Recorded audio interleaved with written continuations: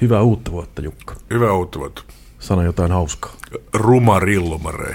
Meillä on hauskuus nyt vähän teemana. Pitäisikö, kun on uusi vuosi, niin pitäisikö vetää tuolla matkaopasaloituksella nyt pitkästä aikaa? No, vedäpäs. Jaha, no niin, eli siis tosissaan, jos ruvetaan nyt pikkuhiljaa tässä sitten aloittelemaan. Hello Cleveland, 26. jakso siis Jalkapallomedia Byyrin studiosta Helsingin Lauttasaaresta. Aiheena huumoribändit, vieraina Tapio Liinoja Lapinlahden linnuista ja Kimmo Numminen kalevauva.fiistä. Ja Hello Cleveland löytyy, kuten aina, suoratoistopalveluissa nimellä Hello Cleveland. Kaikki suoratoistopalvelut löytyvät Linktree kautta Hello Cleveland, linktree.ee. Instagramista löydetään nimellä Hello Cleveland. Rillumarei.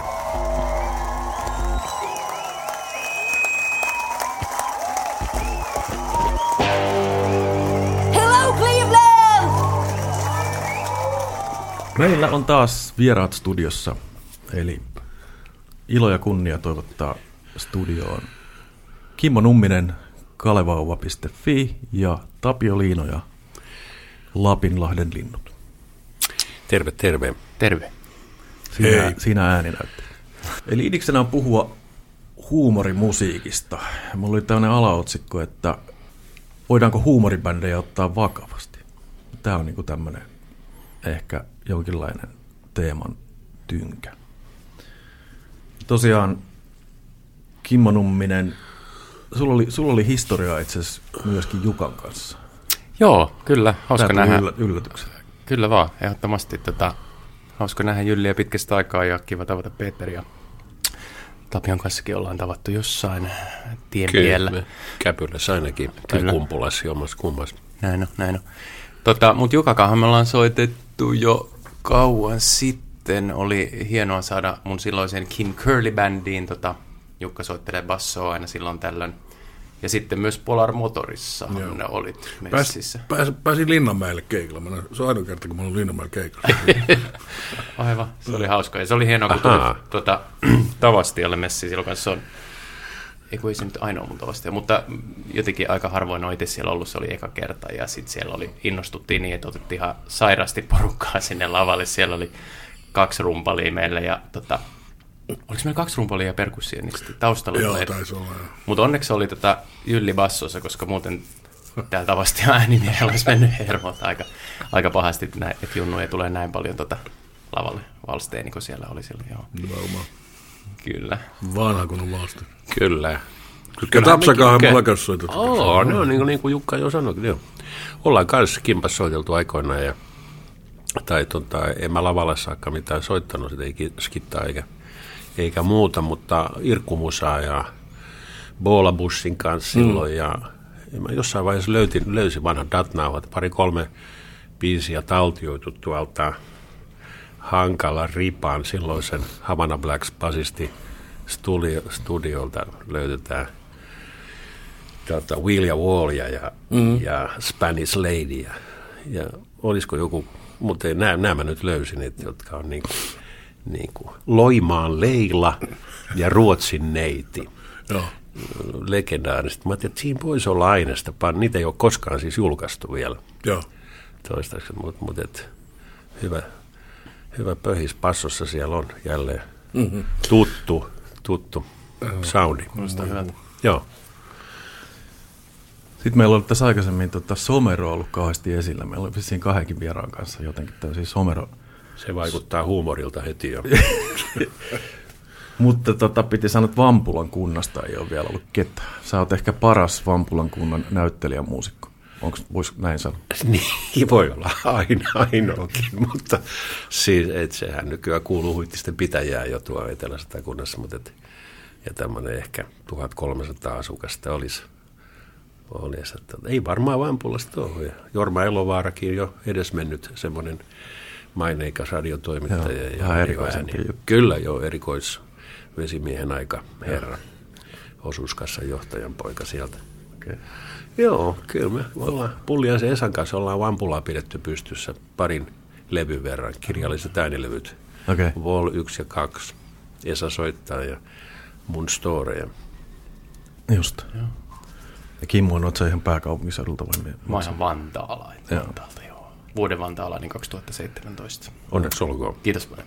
Hienoa. Aina jos on mahdollisuus kertoa sen, niin No se oli jaettu kunnia duopartnerin ja Apo Niinisen kanssa, eli Kalevauva-yhtye me valittiin tällöin. Okei. Okay. Joo. Saatiin kunniakirja. Sitten teillä on vähän eri bändihistoria, että tässä on niin kuin, mitä mä laskin, 33 vuotta eroa tuossa perustamisessa. Että. Mm-hmm. Ja Lapinlahden linnuissa on ollut 19 jäsentä, laskin ainakin Wikipedian mukaan. Uh-huh. Ja Kalevauvassa 2. Joo, näin se meni. Se on vissi silleen, että Lapinlahden linnuissa on vainajia enemmän kuin Kalevauvassa. Yes. Se on liki liippaa. Joo, porukkaa on kaatunut. 83-2013, jos laskee, eikö se ole niin kuin teidän viimeisen levyn laskee, niin se on sitten 2013. Niin, 83 eka keikka oli Lapin rinteessä Satakuntatalolla. Tämä on niin hyvin mielessä nyt, koska tänä vuonna tulee kirja. Lapinlahden linnut 40 vuotta tulee syksyllä Dosandolta. Juuri äsken tuli 5. versio siitä tekstistä Timo Rossilta, mutta siitä ei nyt vielä sen enempää julkistetaan sitten vasta syyskuussa, toivon mukaan Tavasti ja Ilveksessä. Mutta se, että viimeisin niin kuin isompi rundi oli 2013. Okay. Viimeisin levy taisi olla, pitäisi nyt muistaa tarkkaan, kun näitä on just tästä zoomailtu, niin oli jo 2007, taisi olla tämmöinen eteenpäin levy. Joo. Levy Emin kautta, ja sitten tehtiin tämä 2013 rundi, mutta nyt tässä on ollut tämän kirjan merkeissä tämmöistä ajatusta aika vahvasti, että tehtäisiin pieni kiertue, mutta tämä nyt julkistetaan vasta maalis-huhtikuussa sitten ensi syksyn touhut, että sitä ei voi tässä nyt sen kummemmin revitellä, kun meillä oli pitkästä aikaa viime kesäkuussa Tavastialla Eräköntimpa, mihin Jukka viittasi, niin edesmennyt viime siis vuosi sitten jouluna. Timo kuoli ja sen muistokonsertti ja se meni hyvin, jos näin voi sanoa, muistokonsertista Peijaisista ja päätettiin, että jotain voisi tehdä ja kokoontua. Näin se etenee vielä kuitenkin. Ja sitten vielä tilastojen mukaan 35 sinkkua, 14 pitkäsoittoa. Joo, 14 pitkäsoittoa jo kokoelmat päälle varmaan sitten. Joo. Et onhan siinä aika... Miksi niitä kokoelmia on niin sairaan paljon? Sitä voi kysyä levyyhtiö. Anteeksi, paukahti jotain. Levyyhtiöltä voi kysyä sitä. Niin kuin hyvin Jukkakin ja varsin hyvin tietää niin kuin muutamista bändeistä, että miksi niitä sitten siinä niin kuin, niin. Se on. Mutta siis harvinaisen paljon, jos vertaa niin kuin moneen muuhun. Niin on. Minä jo tiedän, mutta mä kysyisin enemmän just siltä puolelta. Niin kuin. Tuohon näitä yksi levyyhtiö ihminen sanoi, että Jet Topin levyä myyty joka vuosi eri kansilla täsmälleen sama sisältö, ja sitten mainoskampanja. Se on nerokas.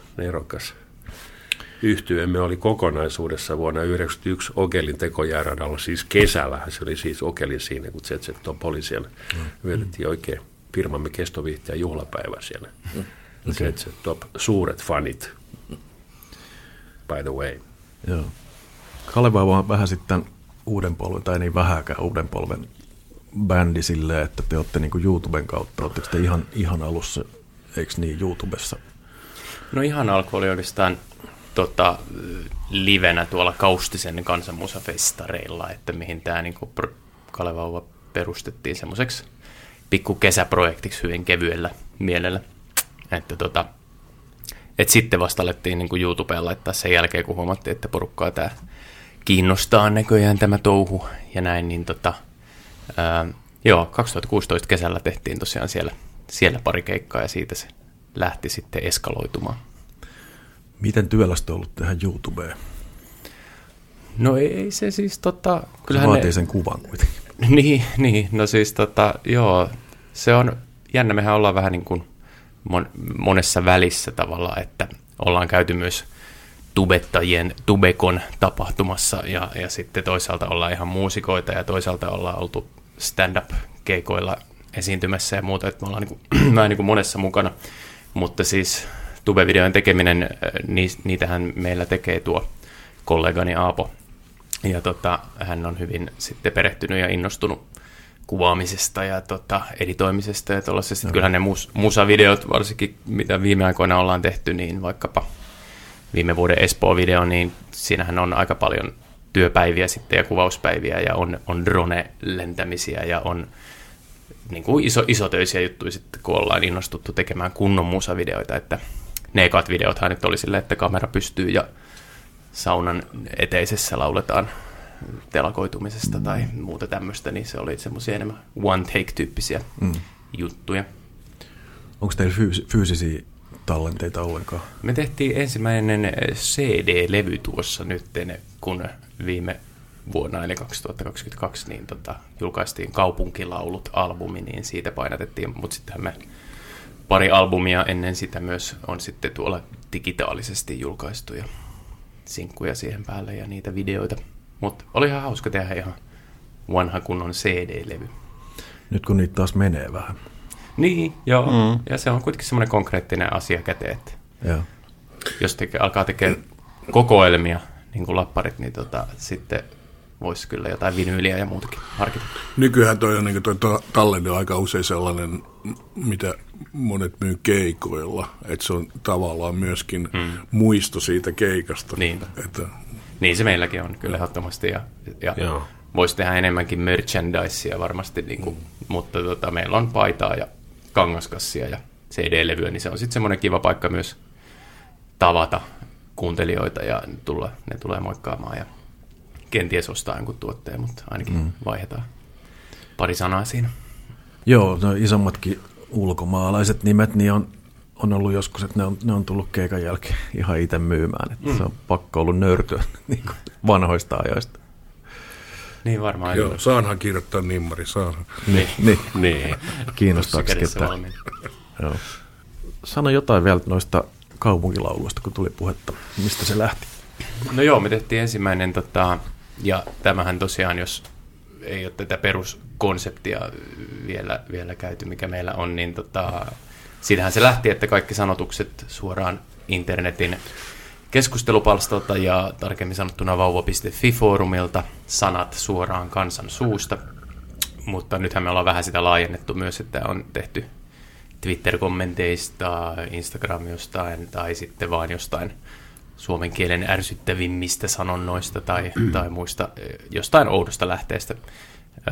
Mutta noi kaupunkilaulut, ensimmäinen tehtiin vuonna 2017 Jyväskylä aiheesta, ja ne sanat tulee sieltä netin keskustelupalstalta suoraan kansansuusta, että mitä ollaan mieltä suomalaisista kaupungeista, ja nehän on semmoisia itseironisia ylistyslauluja erinäisille kaupungeille ympäri Suomea, ja koottiin nyt sitten, tai kokonainen levy tosiaan viime keväänä saatiin pihalle, ja noin puolista ehdittiin tehdä musavideo, että ihan kaikista, se on kuitenkin tosiaan isotöistä hommaa se videoiden tekeminen, niin ihan kaikista ei keretty tehdä vielä ainakaan videota, mutta joo, ne on ollut semmoisia, mistä porukka tuntuu tykkäävän, ja kenties tähän vuoden vantaalaisuuteenkin esimerkiksi liittyy se, että oltiin tehty Vantaa-niminen laulu, ja kaupunki otti sen silleen iloisesti omakseen ja tolleen. Se Espoo oli aika kunnianhimoisesti tehty. No joo, siinä tuli semmoinen visio, että tehdään tämmöinen sporttinen, Espoo on niin semmoinen keskiluokkapääkaupunki ja tämmöinen, että siellä on, kuntoillaan siellä rantaraitilla, ja sitä Apo innostui tekemään vielä vähän visuaalisia efektejä, missä Haukilahden vesitorni lähtee ufona lentämään ja niin poispäin, niin siinä se oli hauska projekti, joo. Ja sitten niissä on featteja.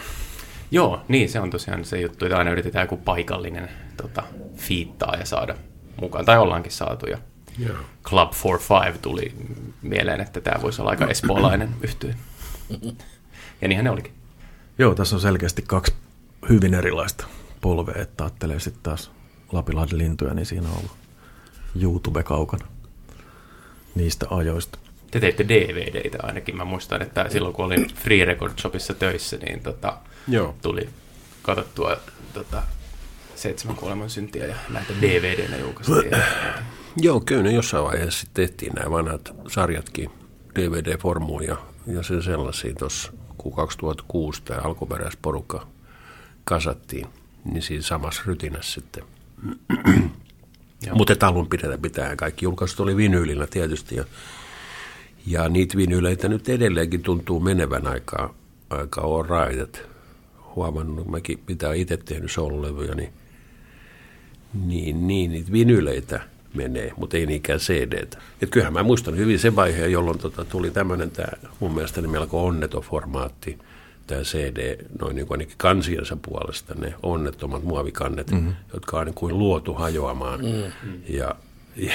Ja se, niin kuin, se on hivenen epäonnistunut joltain osin. Mä dikkaan vinyillä ja sitten mä kunnostin levarinkin, levysoittiminkin taas vanha. Ja kyllä, siellä suomalaisia hyviä bändejä. Mitä nyt tulee mieleen, Kingston Wall esimerkiksi, jostain syystä tuli sekin. Sekin alun perin oli vaan CD-nä, mutta... Oliko? Niin se oliko se näin? Aika ollut. Kyllä. Se tuli just silloin. Kyllä, joo. Mutta kyllä mulla on niinku, mä oon nyt kaivannut ja mitä löytän ostanutkin vinyyleitä ja sitten ruvennut kuuntelemaan enempi ja enempi. Sama mulla niitä kyllä. Vanhaa Doobie Brothers ja ties mitä ja joo. Kyllä. Joo, siis kyllä mäkin kanssa vinyylejä tykkään kotona kuluttaa, mutta täytyy myöntää, että silloin, se oli ekana koronavuonna, mulla tuli joku semmoinen, että nyt konmaritetaan, ja sitten mä päätin luopua kaikista mun CD-levyistä, jotka oli kuitenkin mun nuoruuden sitä niin kuin aika, että silloin se oli se juttu silloin.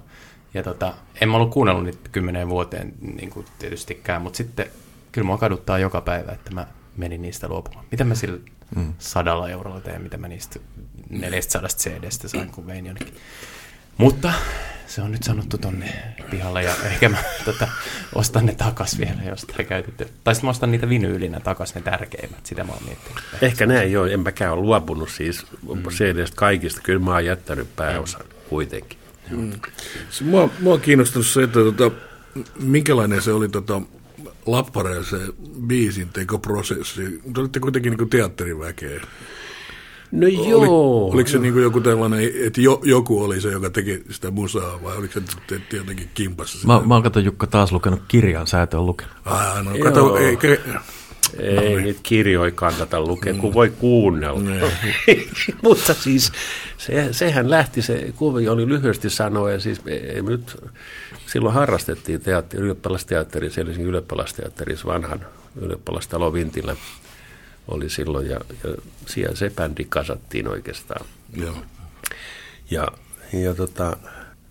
just niin kuin 83, niin kuin taisit sanoakin, ja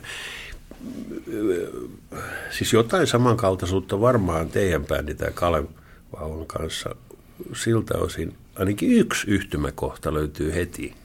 Eli ottaa jotain valmista, niin ihan ekoja biisejä. Ekalla keikalla meillä oli muistaakseni 2 biisiä, joka oli Ylioppilasteatterin jäsenkokousta, joku tämmöinen nuorina. Niin silloin Erengon Timppa oli mennyt joku matkatoimisto siinä Manskulla oli ja ottamaan jonkun matkaesitteen sieltä. Ja siinä oli tämmöinen Madeiran matkat. Ja siellä on erittäin hieno tämmöinen Ilha Douradan saari, kultaiset hiekkarannat ja repäs siitä se, kun ei ollut mitään tekstejä tehnyt siinä vaiheessa. Ja sitten antoi Kettusen Arille se, että tästä nyt voisi biisin tehdä, miten se arvioidaan. Aika nopea, niin kuin forssalaiset tapaa olla, vai onko, tai päinvastoin. Niin, mutta joka tapauksessa biisi tuli välittömästi, siitä tuli semmoinen, niin kuin, mikä nyt sanoisi, jonkun tyyppinen rytmikäs meininki, mutta se oli yksi ensimmäisiä biisejä suoraan.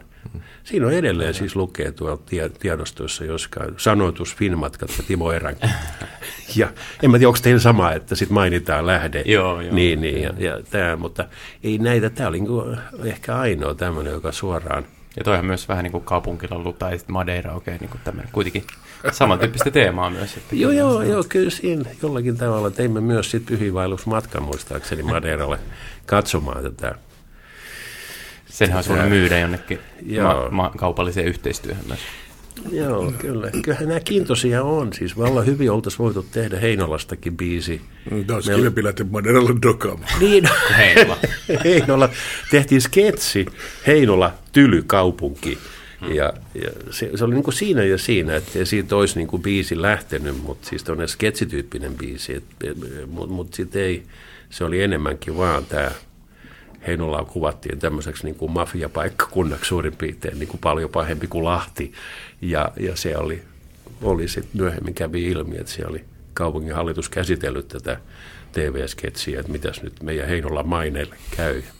Että kyllä tämä meilläkin on niin kuin tämmöisiä ollut. Joo. Mistä se Heinola tuli siis? Ei mistään. Sehän tuli vaan jostain. Nyt oltiin siellä keikalla Heinolassa, ehkä mikä oli, ja sitten vaan sitten tuli. Siellä ei tapahtunut silloin oikein mitään, ja sitten jotenkin siitä tapahtumattomuudesta, että se on jotenkin massiivisen vaarallinen, niin kuin mitään se ei ollut ollenkaan.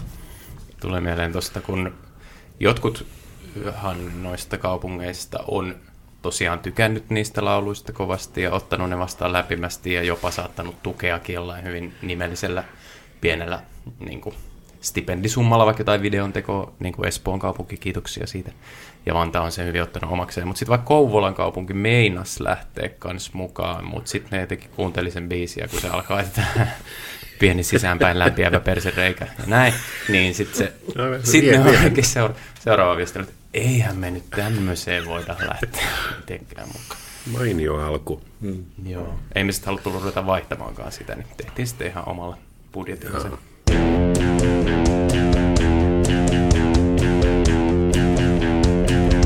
Hello Cleveland! Puhuttaisiko vähän laajemmin tuosta huumorimusiikista? Eli huumorimusiikista mä yritin hakea vähän netistä, että ja vähän itsekin miettii, että millaisia genrejä ylipäänsä, kun sekin voidaan jakaa tavallaan aika selkeästi erilaisia. Eli löysin tämmöisiä kuin parodiamusiikki, sitten on ihan huumorilaulut, jotka on tehty niin kuin itse. Sitten on tämmöinen vähän niin kuin piilevä huumori joillakin. Ei suoraan niin kuin ilmastunut, että tämä on nyt huumoria. Ja sitten on tämmöinen musiikit ja sketsit yhdistelmä, joka Lapinlahden linnuillakin oli. Tämmöisiä esimerkkejä löytyi. Tämä parodiamusiikki nyt on ehkä aika selkeä, että Jope Ruonansuu, Turos Heavy G, Eläkeläiset, Sleepy Sleepers. Ulkomailta löytyy Weird Al Yankovic, on ehkä tämä suurin nimi, joka teki näitä parodiabiisejä. Siitäkin vähän aika meni ohi, että ei kuulemma sitten jossain kohtaa, kun tuli netti, niin ei enää niin kuin levyt myynyt. Että se on vähän semmoinen konsepti. Nyt on just tullut uusi leffa, Weird Al, missä Harry Potterinakin tunnettu Daniel Radcliffe näyttelee Weird Al Yankovicia. Kiinnostaa kyllä, mutta... Sitten huumorilauluissa ihan pitkä perinne Suomessakin. Reino Helismaa tietysti tehnyt. Rillubareita. Esa Pakarinen, Eemeli. Sitten myöhemmin Jaakko Teppo, Spede Pasanen, Simo Salminen tehnyt kaikki pornolaulut ja mitä näitä on. Ja sitten Juise Leskiselläkin on jonkun verran niinku semmoisia selkeitä huumorilauluja, vaikka on paljon muuta. Ja sitten tähän piilevään huumoriin mä mietin, että Emma Numminen on yksi nimikaima. On silleen, että ei suoraan niinku ilmaista sitä, että tämä on nyt huumoria, vaan vedetään jotain filosofista tekstiä laulaen. Sitten on Martti Servoit Napandersin, kesti hetken aikaa itselläkin tajuta, että tämä nyt ei ollut ihan vakavissaan tehtyä. Froikkarit sinänsä niinku tosissaan tehty. Levi and the Leavings, sori kun mä luettelen näitä pitkään. Sitten ulkomailla on tällaisia vähän omia suosikkia. Crash Test Dummies-niminen bändi, jolla on iso hitti on tämä juuri näin. Ja Pystyy hyrällä niin matala. Joo, se Brad Roberts vetää todella. Ja siinä oli semmoinen, mä itse huomasin yksi niiden A Worm's Life-niminen pitkäsoitto, niin mä mietin, että mikä tässä on tässä sanotuksessa niin kuin kummallista.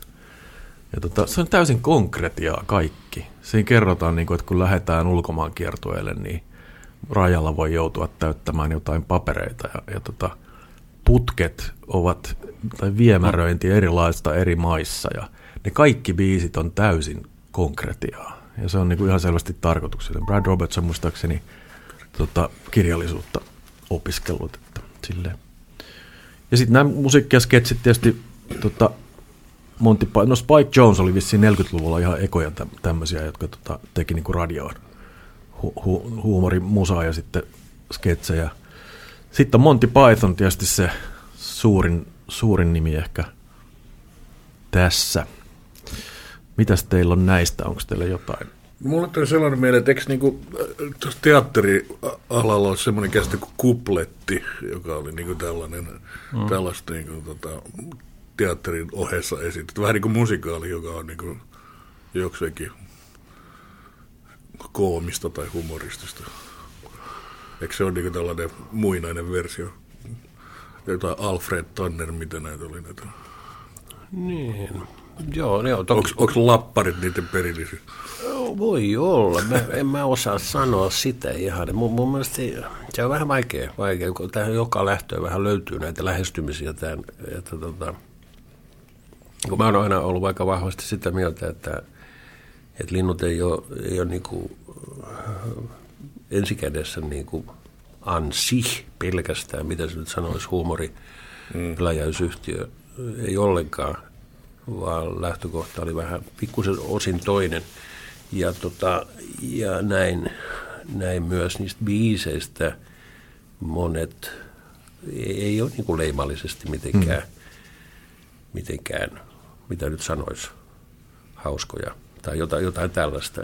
Se jotenkin ei ole kiinnostavaakaan. Mutta kyllä se tietysti on siinä mielessä, että ne on, että tämmöiset hauskat jutut ja muuta, niin siis tosissaanhan ne myös tehdään. Ei ole niin kuin sillä tavalla, että jotenkin niitä ei tehtäisi tosissaan, niin kuin varmaan Kalevalmankin osalta, että jotenkin sitten taas joku muu bändi tekisi enemmän tosissaan, jos niissä on niin kuin jotenkin kauhean vakavaa vääntöä, mitä tahansa heviä tai progea. Niin näinhän se niin kuin menee. Mutta kyllä tämä parodia-juttu on aika kiintoisa. Se meillä niin kuin oli aika paljon kans yllä, että silloin oli tämmöinen performance-ryhmiä Helsingissä aika paljon 80-luvulla alkupuolella, ja niin Jack Ellenberg, Homo S ja muutamat muut, joita sitten parodioitiin niiden kovin totista touhua, siis sellaista taiteellista, jonka taustalla yritettiin löytää jotain suurta kirkkautta, ja me ei havaittu. Ja sitten sitä mielellään parodioitiin, mutta tämähän on ikuinen. Tämähän on sama, mitä liittyy näihin kupletteihin ja mestari Helismaahan, joka parodioi niitä. Sitähän se on. Mutta mun mielestä aina on niin kuin sama puoli niin kuin teidän bändinkin osalta varmaan, että siinä ei ole, että se ei ole kovin kiinnostavaa, että jos se on niin kuin hauskaa rämpytystä, vaan että tämä syvempi ajatus sen jälkeen teillekin varmaan ne on purru ja jengi on havainnut, että aha, tuolla on hyvä, ja mun mielestä se on hienoa, mitä te olette tehnyt. Niin, että se on niin kuin hyvin tehtyä tavallaan semmoisella vähän liiankin isolla vaivalla tehtyä niin kuin jotain absurdia tekstiä tai muuta, niin siinähän se on se sweet spotti just kyllä munkin mielestä, että sen tekee niin kuin, panostaa siihen vaikka biisin tekemiseen ja säveltämiseen ihan samalla tavalla kuin mihin tahansa muuhunkin biisiin, vaikka ne sanat olisikin ihan absurdeja ja jopa tyylisiä tai hassuja, siitä tulee just se kiinnostava ristiriita. Ja sitten se, että minkälaisia hahmoja te olette, se, että miltä te näytätte, kun te esitätte sitä asiaa. Niin, se on hauden vakavaa hommaa. Ja samoin, jos ajattelee lappareita, niin se on ihan sama, mitä eräikö esittää, niin kyllä se niinku oli niinku eräikön näköistä hommaa. Oli se vakavaa tai ei vakavaa.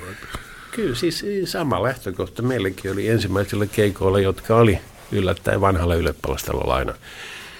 Ja kun hyvin helsinkiläinen bändi oli kyseessä, niin vaikka puolet olikin maaseudulta lähtöisin, niin mehän keikoilla hymyilty ikinä, ei vaan äärimmäisen vakavina ja mitään erityistä syytä ollutkaan hymyillä.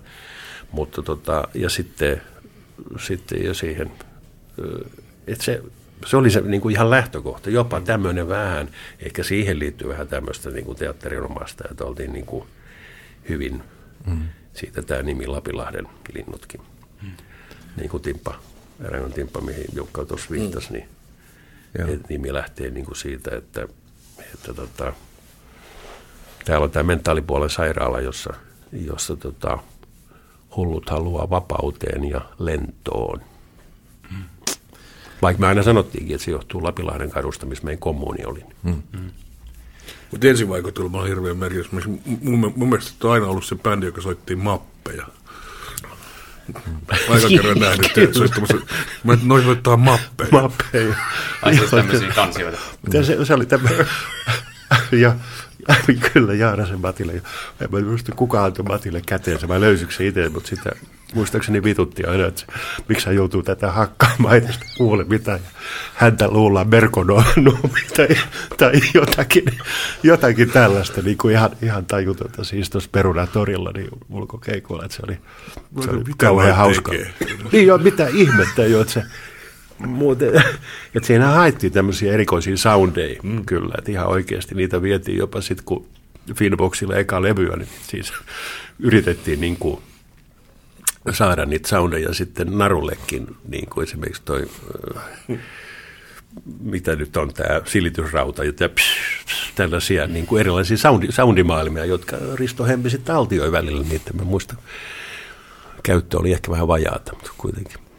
On tuo monitaiteellista performanssia. Joo, kyllä. Teillähän on myös ollut myös se, mikä, onko se sitten kuitenkin vähän harvinaisempaa se, että on niinku omat sävellykset ja hyvät biisit siinä, että tavallaan, tai en tiedä harvinaisesti, mutta se on sitten se, vaikka mä tykkään kyllä Weird Al Yankovicista sinänsä paljon, mutta sitten ehkä lähempänä sydäntä on kuitenkin noin tommoset aina originaalit sävellykset ja jutut. Ja toi listahan oli hieno, mun tuli mieleen lisätä siihen vielä niin kuin ihan sitten hyvin vanhan ajan perinteikästä niin kuin ennen jo kupletteja ja kaikkia, niin tämmöiset niin kuin kansanmusapuolen rivot-laulut ja semmoiset, niin kuin, jota on iät ja ajat tietysti laulettu, ja just siellä Kaustisella, kun on tullut rampattua ja muuta, niin siellä on aina myös semmoisia perinteisiä vanhan ajan eroottiset laulut, niin kuin iltamia, mitkä voi olla sitten ihan satojen vuosien takaa ne biisit, ja en vitsi niitä edes toistaa tässä, mitä kaikkea siellä lyrikoissa on.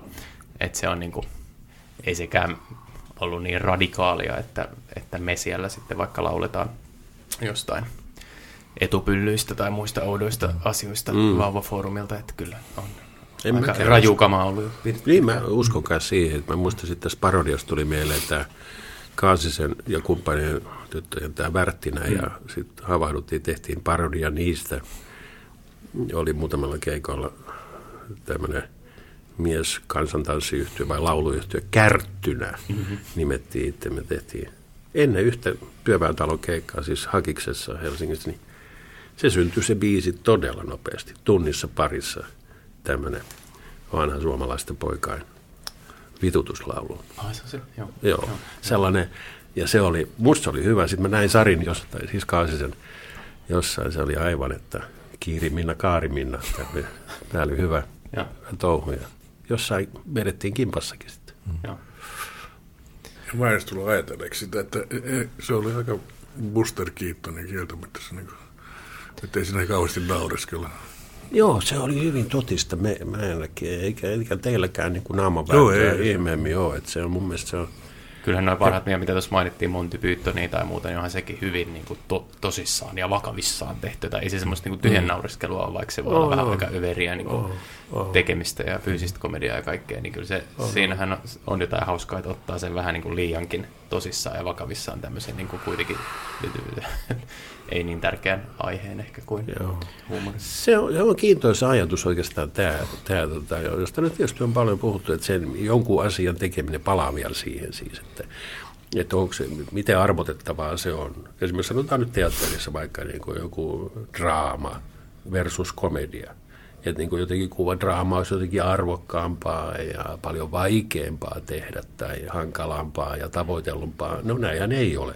Komedia saattaa olla rytmiltään ja monesta muusta syystä paljon haasteellisempaa ja vaatii ohjaajalta ja näyttelijöiltä ja kenties muilta niin jopa enemmän, jos se sitten ihan koetellaan. Ja samoin tässä suhteessa se saattaa päteä, mennä ja tiedä myös musiikin osalta siihen, että totiset rypistäjät saattaa kyllä vetää tuolla jotain tämmöisiä slogaleita. Mun mielestä yksi Suomen kovimpia huumoribändejä on 69 Eyes, niin ollut aina, jota mä oon niin kuin ajatellut, että se on niin kuin ihan aivan mahtavaa mahtavaa, kun miten Jussi siinä mörisee Georg Otsina. Se on totta, kun sitä sillä silmällä katsoo muuten. Sitten tuossa parodiassa on tavallaan useampia lähestymisiä, että tehdään eri sanat valmiisiin biiseihin, tai sitten niin kuin eläkeläiset, että sovitetaan täysin kreisillä tavalla biisejä. Joo, olette samaa mieltä. Kyllä joo, ja se onhan ne, joo just vaikka se Weird Al, niin onhan, en tiedä miten ne on sitten niin kuin aikaa kestänyt ne semmoiset I'm fat, I'm really fat tyyppiset jutut, mutta kyllähän ne monelle on ollut kovin. Pitäisi itse asiassa perehtyä siihenkin hahmoon tarkemmin, koska se on tehnyt myös paljon omia sävellyksiä ja ihan vaan niin kuin omia originaaleja huumoribiisejä, mitä mä oon pari kuunnellut ja ollut tosi taidokkaita ja hienoja biisejä kyllä, mutta sehän tunnetaan noista. Ja sen verran Monty Pythonista vielä kyllä huomaa, että se on jättänyt niin kuin ihan kaikkeen sen niin kuin jäljen, että sieltä tulee paljon vieläkin sitä niin kuin perusasetelmia, mitkä on, niin kuin, ne on ollut niin omaperäisiä silloin. Ja just se, että kaikki kummallisia lähtökohtia yhdistää kummallisia asioita toisiinsa ja muuta. Voinko mä kysyä tässä välissä, kun tuli mieleen tuosta nyt, että miten joku kestää aikaa, joku vaikka Weird Alin tuommoiset biisit tai muuta, niin ootteko te pitkän uran tehneenä ja aina välillä aktivoituneena, ja kun uudestaan palaatte lappareiden kanssa keikalle ja muuta, niin ootteko te pohditteko te vaikkapa uudella silmällä, että mitä biisejä tänne ottaa, tai onko siellä edes mitään semmoista biisiä, mitä ei voisi ottaa vaikka nyt mukaan tänä päivänä, tänä vuonna, niin kuin vaikka ohjelmistoon? Pitääkö sitä miettiä uudestaan? Hyvä kysymys, joo.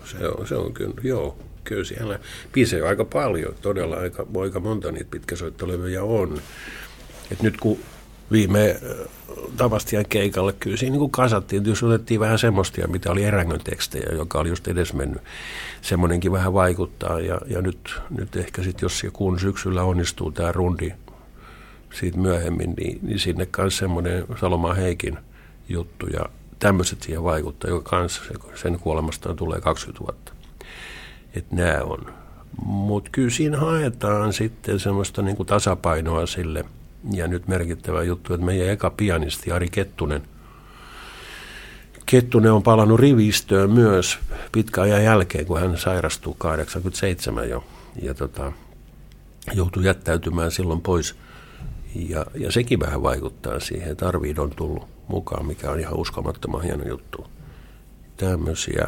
Ja sitten tuohon niin kuin moni asia vaikuttaa eikä olemukseen, mutta ensi tiistaina paljon varmaan pähkäillään tuolla Jallukassa Jätkäsaaressa, jossa mennään treenaamaan.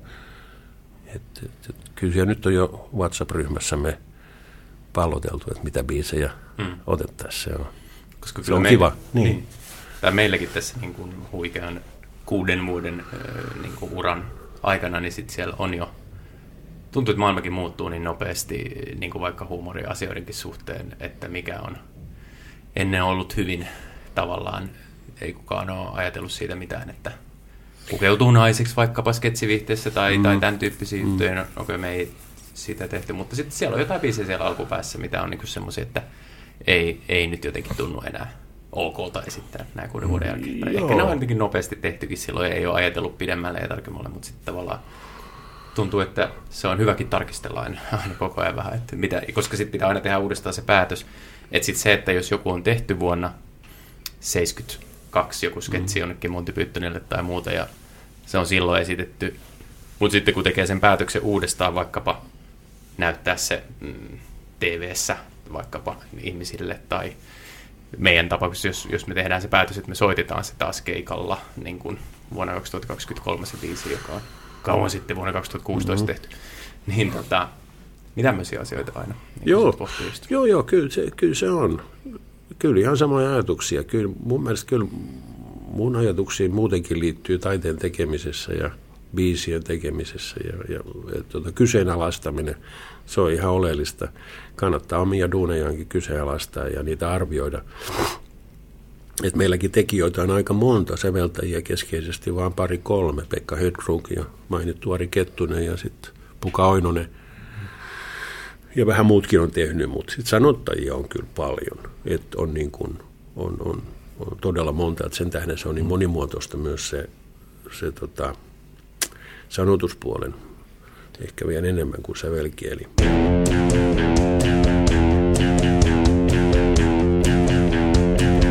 Hello Cleveland!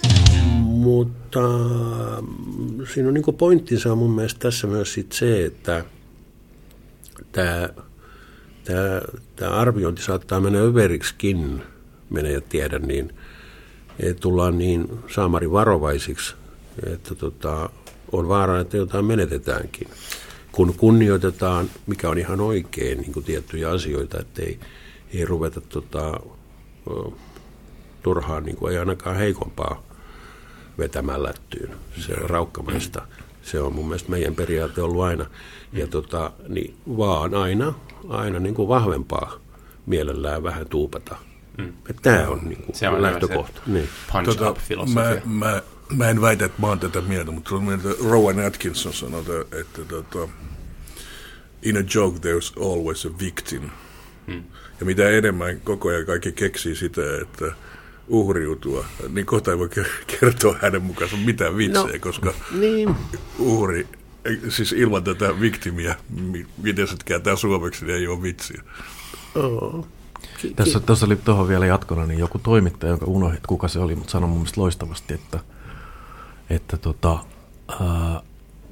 tuohtuminen on myös vallankäyttöä. Joo, varmaan se on.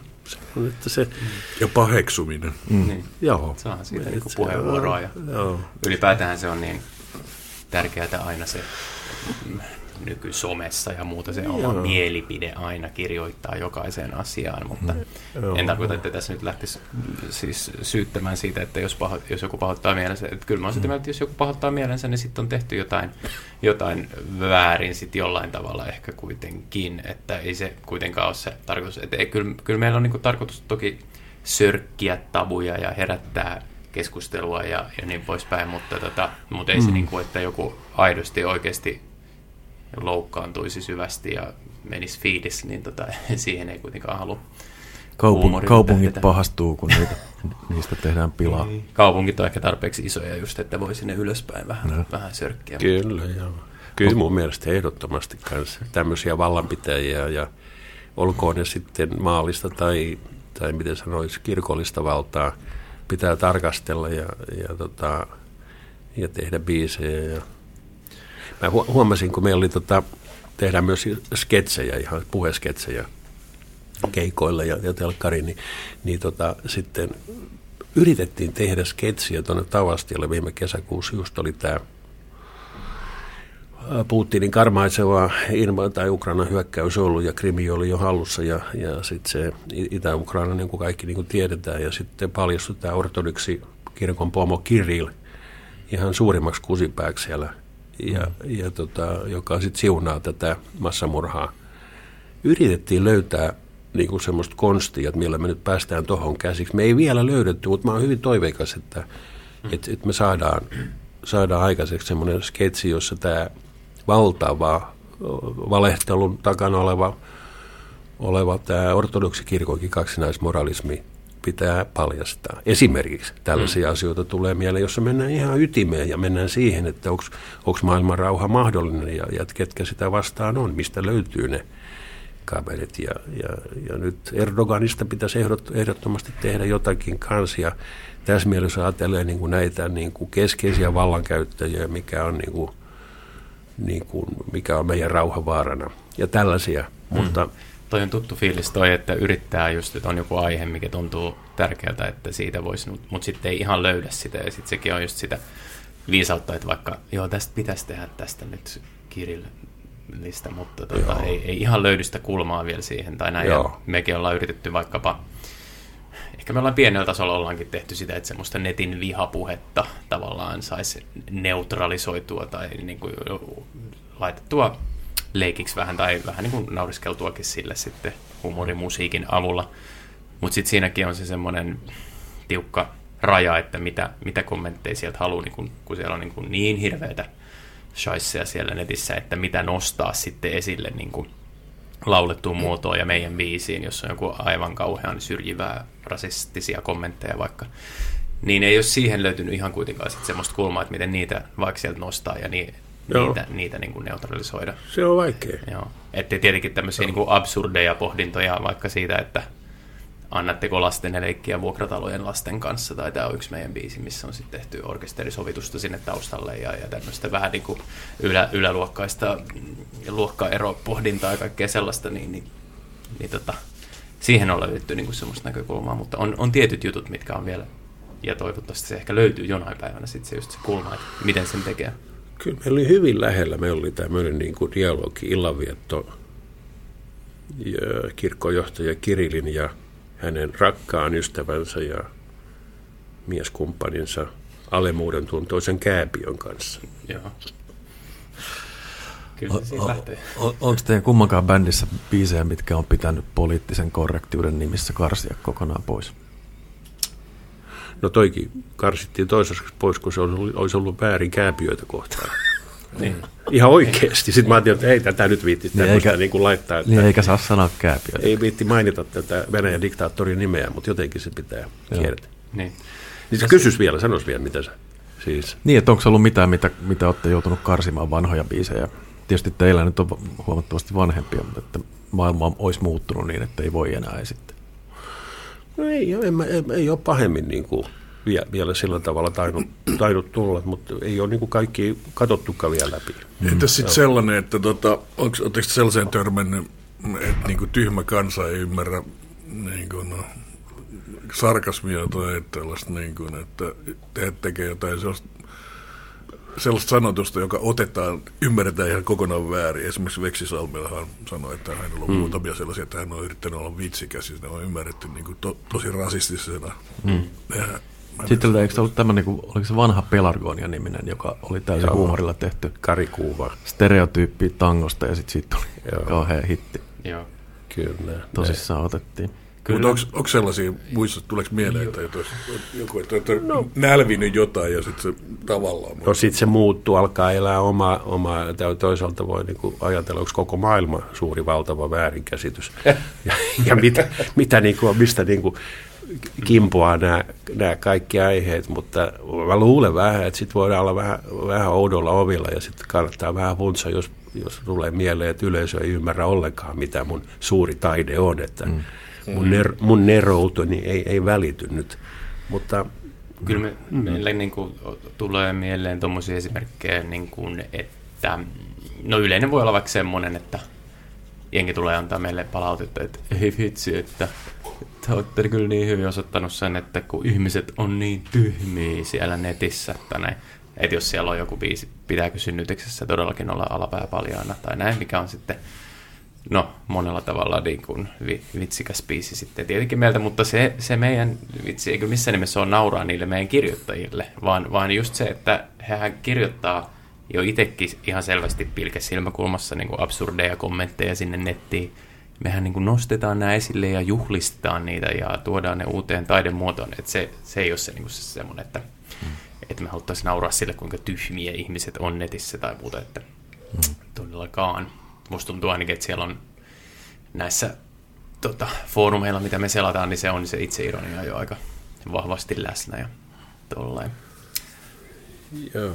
Ja sitten tosiaan lappareillahan on tämmöisiä, missä ei ole yhtään sitten tämmöisiä surumielisiä ja sitten isoja teemoja niissä, niin jossa ei ole sitä huumorikulmaa niin kuin ollenkaan.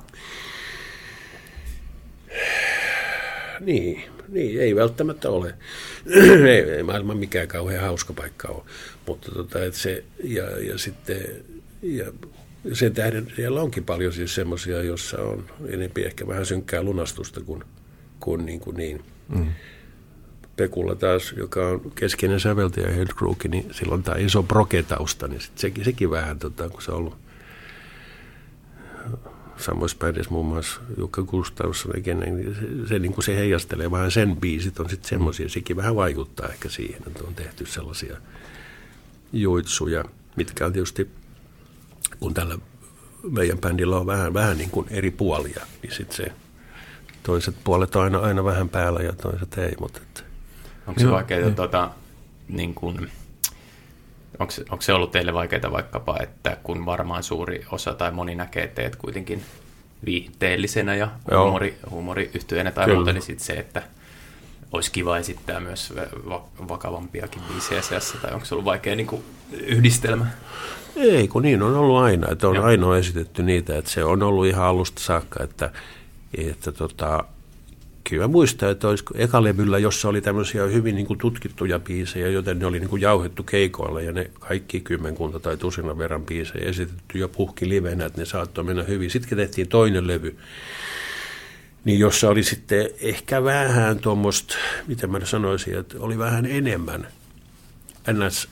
Niin kuin, että siinä ei ollut juuri mitään valonpilkettä jossain biiseissä, niin muistaakseni Rumba-lehti silloin totesi, että nyt linnut on kyllä, nyt se loppuu tähän varmaan.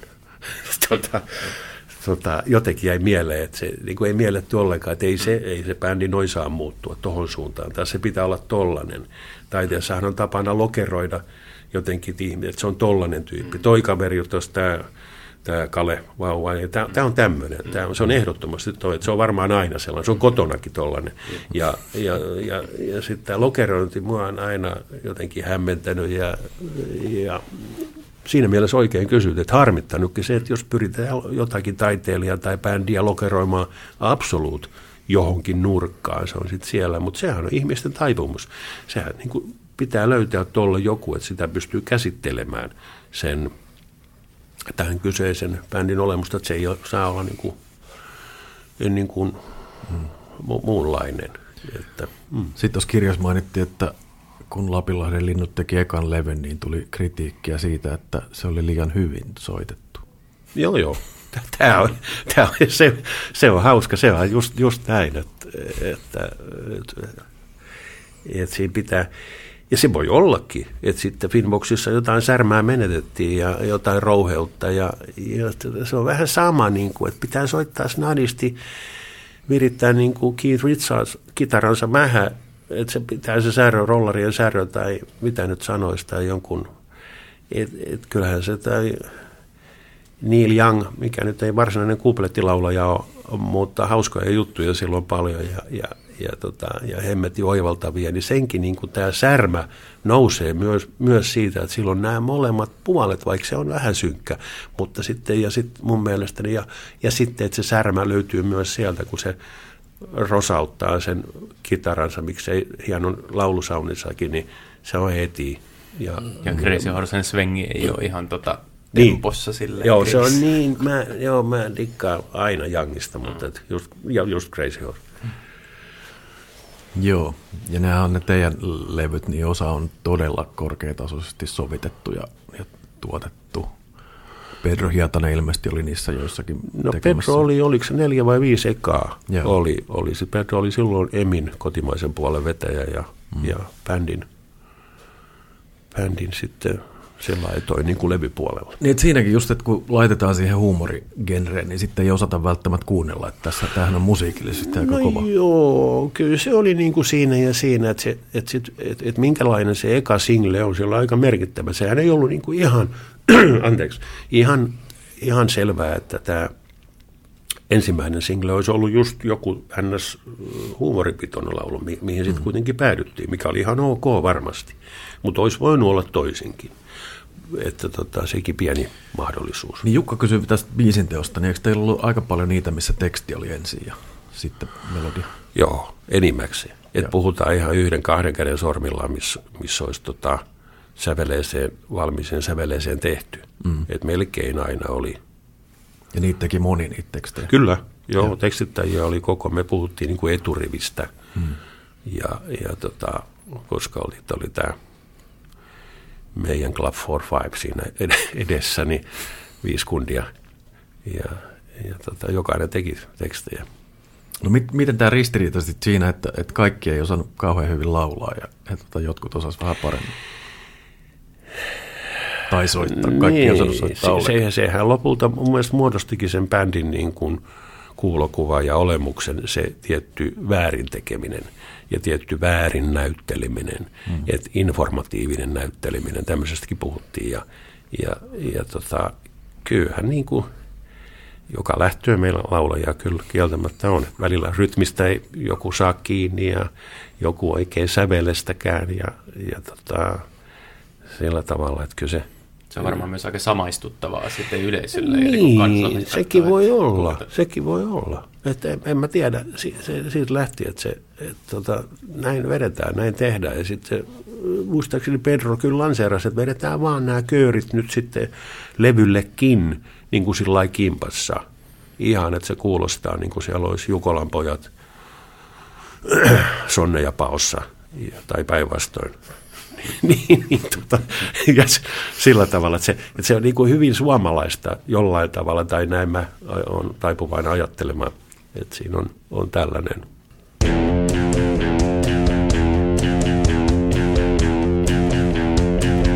Hello Cleveland! Minkälainen teille se biisintekoprosessi?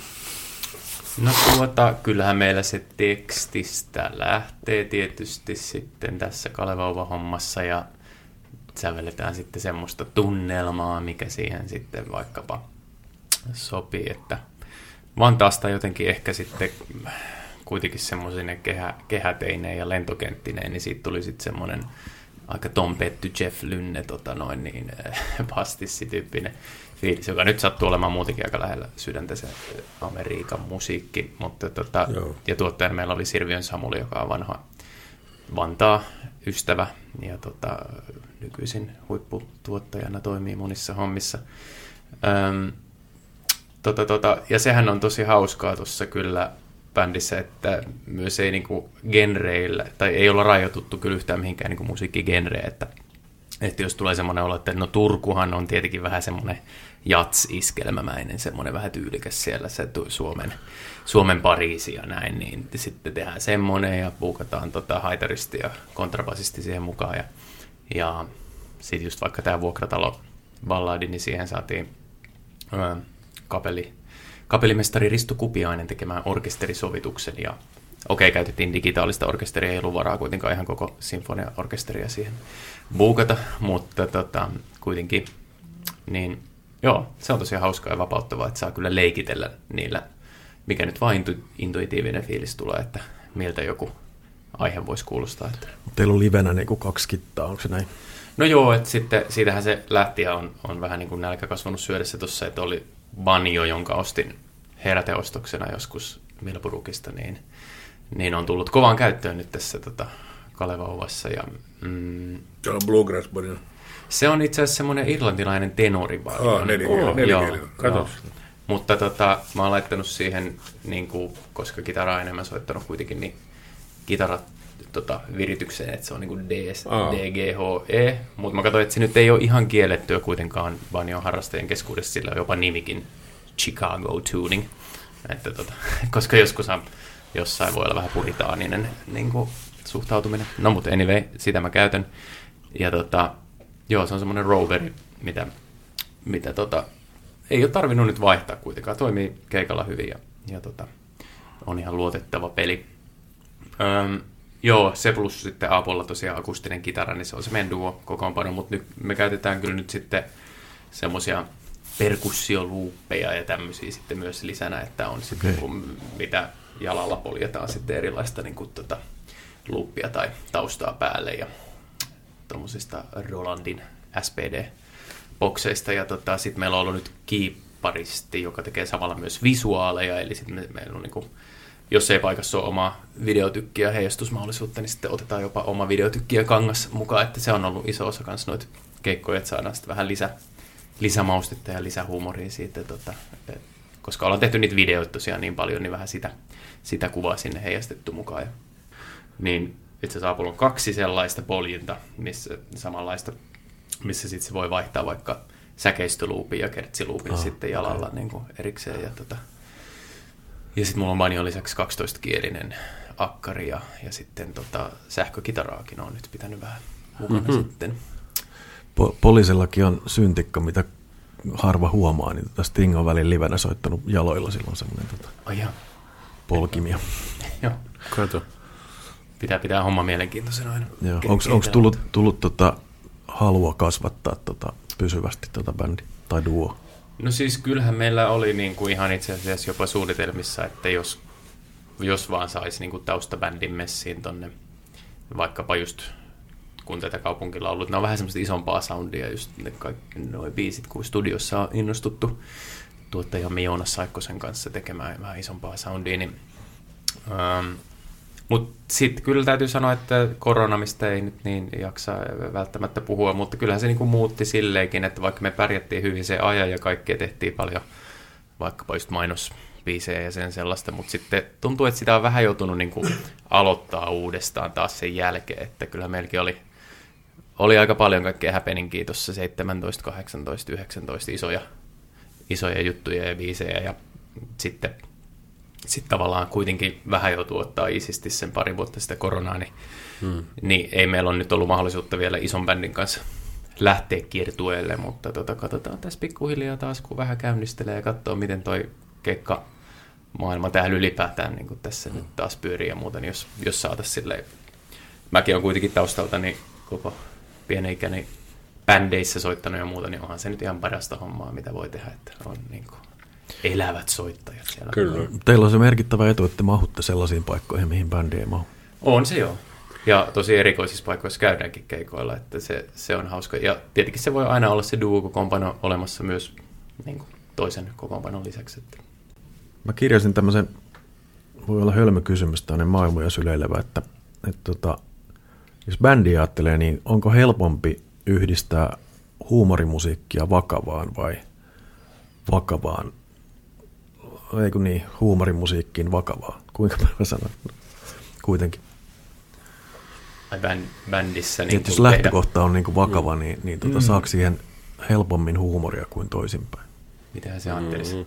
Ei se huumori varmaan, mikä olisi semmoinen bändi, mistä olisi huumori kokonaan pois. Tai silleen, että jos ajattelee, kävi just Jikarilaista katsoa vaikka tuolla Kultsalla nyt niiden päätöskeikkaa, niin se oli nyt varsinkin oikein innostunut juttelemaan kovasti kaikkea ja hyvin niin kuin melkein stand-up-maistahan se oli se jutustelu ja se kertoilu siellä, että vaikka ei nyt huumorimusiikiksi varmaan hänen musaa voisi sanoa, mutta totta kai siinä on niin kuin hauskuutta mukana. Näin. Liven ainakin se menee. Onko Pink Floydissa hauskuutta? Olisiko se haudella? Niin on siellä kuitenkin kassakoneella vähän leikitellään. Niin joo, possu lentää. Niin on totta joo. Onhan se nyt humorista. Possu ei ehkä jää. Toi on hyvä kysymys. En mä, siis tämä, mitä se, niin kuin tästä, että mitä se, mutta en mä tiedä. Mun mielestä vähän sillä ollaan oudon lovilla, jos rupeaa niin kuin vasiten tekemään jotain, nyt tästä tulee hauskaa, niin sitten ei kande ehkä. Mun mielestä ei kande. Että sillä lailla, että nyt tehdään, siinä on vähän paineinen sitten, ja se menee puskemiseksi ja semmoiseksi. Kannattaa biisejä tehdä vaan, ja sitten siitä tulee sitten hauska tai tulee sitten vähän suruvoittoisempi, ja mitä tulee. Että se on ehkä parempi lähtökohta noin. Jos joku alalle meinaa, niin pikkuvinkkinä. Tuosta sijasta Sika lentää, niin tuli mieleen, että Depeche Mode, joka on niin kuin tavallaan hyvinkin vakavaa vetämistä, niin niillä oli ollut viimeisellä kiertueella Enjoy the Silence, joka on niin kuin aika kuitenkin vakavamielinen. Niillä oli sen jätti screenillä, niin Sika muun muassa silleen lähikuvassa, joka siis liikkuu, ihan tämmöinen video, ja oliko kana ja lehmä. Joo. Niin kuin hyvin lähikuvassa kuvattuna. Mä en tiedä, mikä tämä oli, oliko tämä niin kuin niiden oma huumoria vai mitä, mutta se kontrasti oli aikamoinen. Joo, varmaan joo.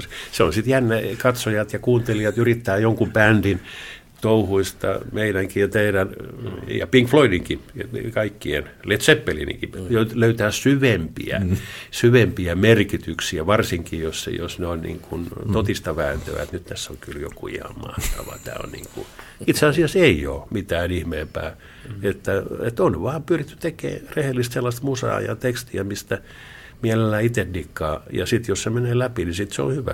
Näin melkein niin kuin parhaimmat biisit on kautta aikaan tainnut toimia ja toimii. Että sitten se löytää kyllä sitten sitä kautta kuulijakunnan.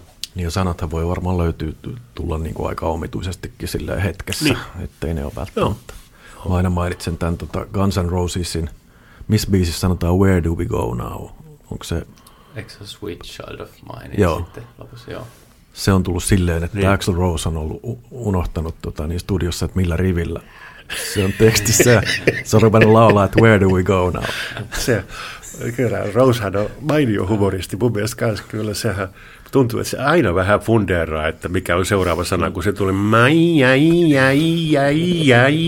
se koko soundikin aika hauska. Niin on. Joo. Mites nuo keikkapaikat? Tietysti Lappareilla oli tuosta kirjasta päätellen aivan mitä tahansa, kun teillä oli pahimmillaan tai parhaimmillaan joku 250 keikkaa vuodessa, niin siihen mahtui sitten kaiken näköistä. Joo, ei nyt ihan, mutta reilu parisataa kyllä. Okay. Joo, melkein ehkä 250 valtava määrä joskus, mutta se oli sitten aivan yksi huippuvuosi, mutta sitten just huomattiinkin, että ei kande ehkä niin paljon. Että mitä keikkamestoissa, niin mitä nämä ääripäät oli? No ihan tämä vanha perinteinen pizzerian nurkkaus, niin kuin se, että jonne ahtautua sitten, jota on monille esiintyjille tuttua, että paljastuukin, että tuossa meillä on tavattu esiintyä. Ai tuossa, eihän se sovi kuin rummut tuohon. Tai rumpusetti niin kuin semmoista hyvin pienistä baareista, että silloin kun Kahilaisen Seppo vainaa jo hänkin, Dex-viihteen perustaja, niin joka silloin myy siitä, sanottiin Sepolle, että myy nyt sitten ihan joka paikkaa vaan, että mihin vaan, että nyt voisi tehdä kyllä keikkoja, että olisi oikein kiva. Niin, ja niin se sitten teki. Ja sitten kun se katsoi Suomea ja Suomen elämää Pihtiputalta, niin sittenhän me oltiin aika paljon tuolla Koillismaalla ja me pyörittiin semmoisissa paikoissa, missä ei juuri moni ollut käynyt keikalla. Ihan oikeasti oltiin semmoisissa tosi pienissä baareissa ja ravintoloissa, johon hyvä, jos mahduttiin johonkin esiin. Mutta porukkaa tuli ja sitten se oli. Mitkä ne isoimmat oli? No isommat oli tietysti festarit. Ja tietysti sitten, että oltiin paljon festareilla näin sattumalta Ruisrokin päälavalla jo heti eka vuonna, kun 85 johtui vain siitä, että taisi ruotsalainen Ulf Lundell vetää keikan pystyyn niin sanotusti. Että sitten tuli nopeasti meille hälytys. Ja siinä oli sitten tämmöinen syy ehkä. Niin tuohon genreen liittyen, niin meillä, kun me meidän kirjaa tehtiin, niin toi Arto Pajukallio sanoi sitä, että froikkarit olisi aina halunnut isolle lavalle, mutta heidät otettiin aina loppubileisiin, missä oli niinku järkkärit ja henkilökunta. Joo. Kuulostaa tutulta muuta. Okei. Niin teille vai? Joo. Mutta se on iso arvonanto mun mielestä. Se on valtava. Ihan oikeasti se on niinku.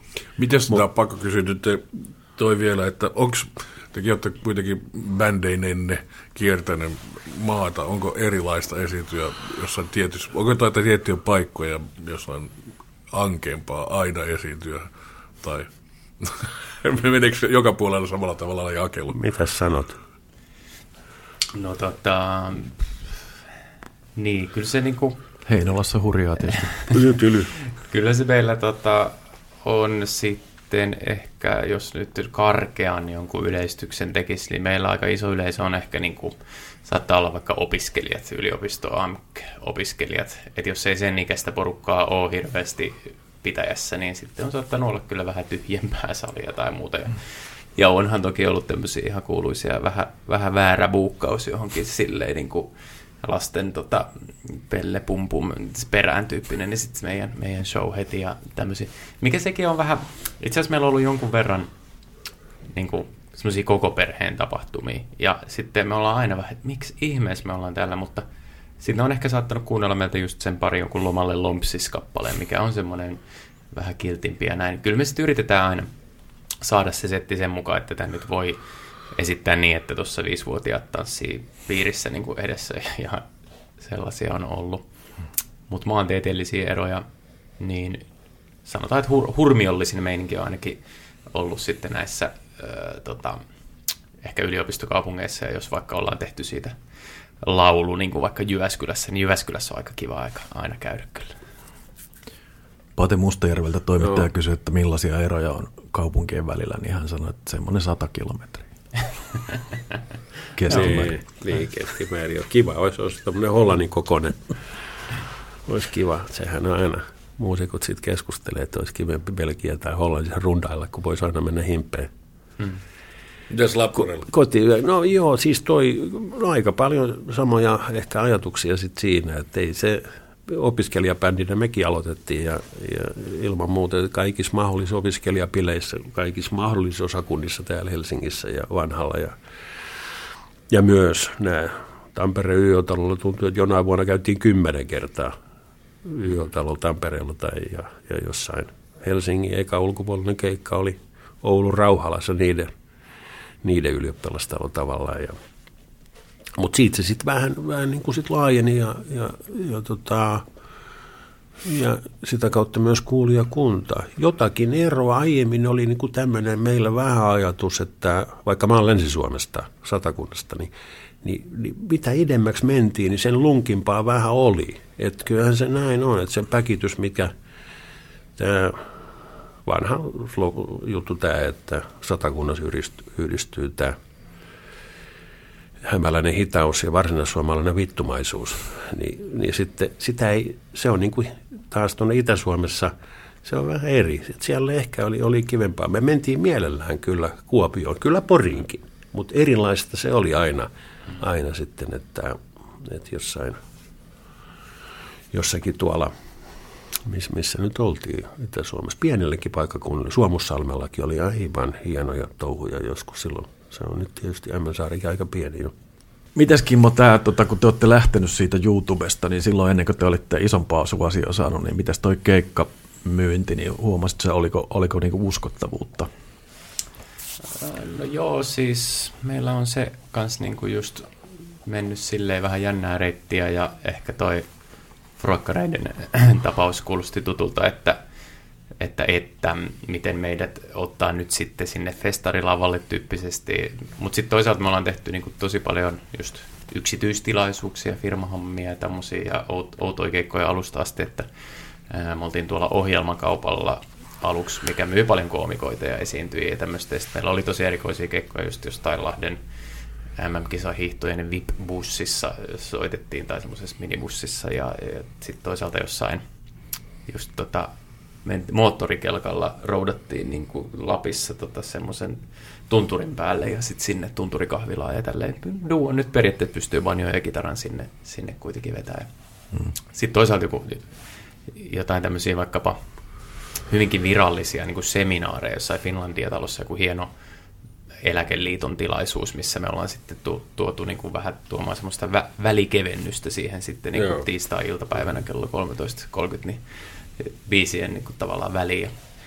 Useinhan ne haluaa sitten ehkä tilata biisin, mikä sopii sitten just suoraan siihen tilanteeseen, että ettekö sitten nyt tekisi tämän biisin, joka liittyy tähän sitten eläkeliittoon tai näin tyyppisesti. Ja niin tuossa johtuu siitä, että sun nimikaivalla on ollut tämä perinne 10 vuosia, että hän on tehnyt tilauksesta näitä. Kyllä, joo. Kaikki nummiset tekee.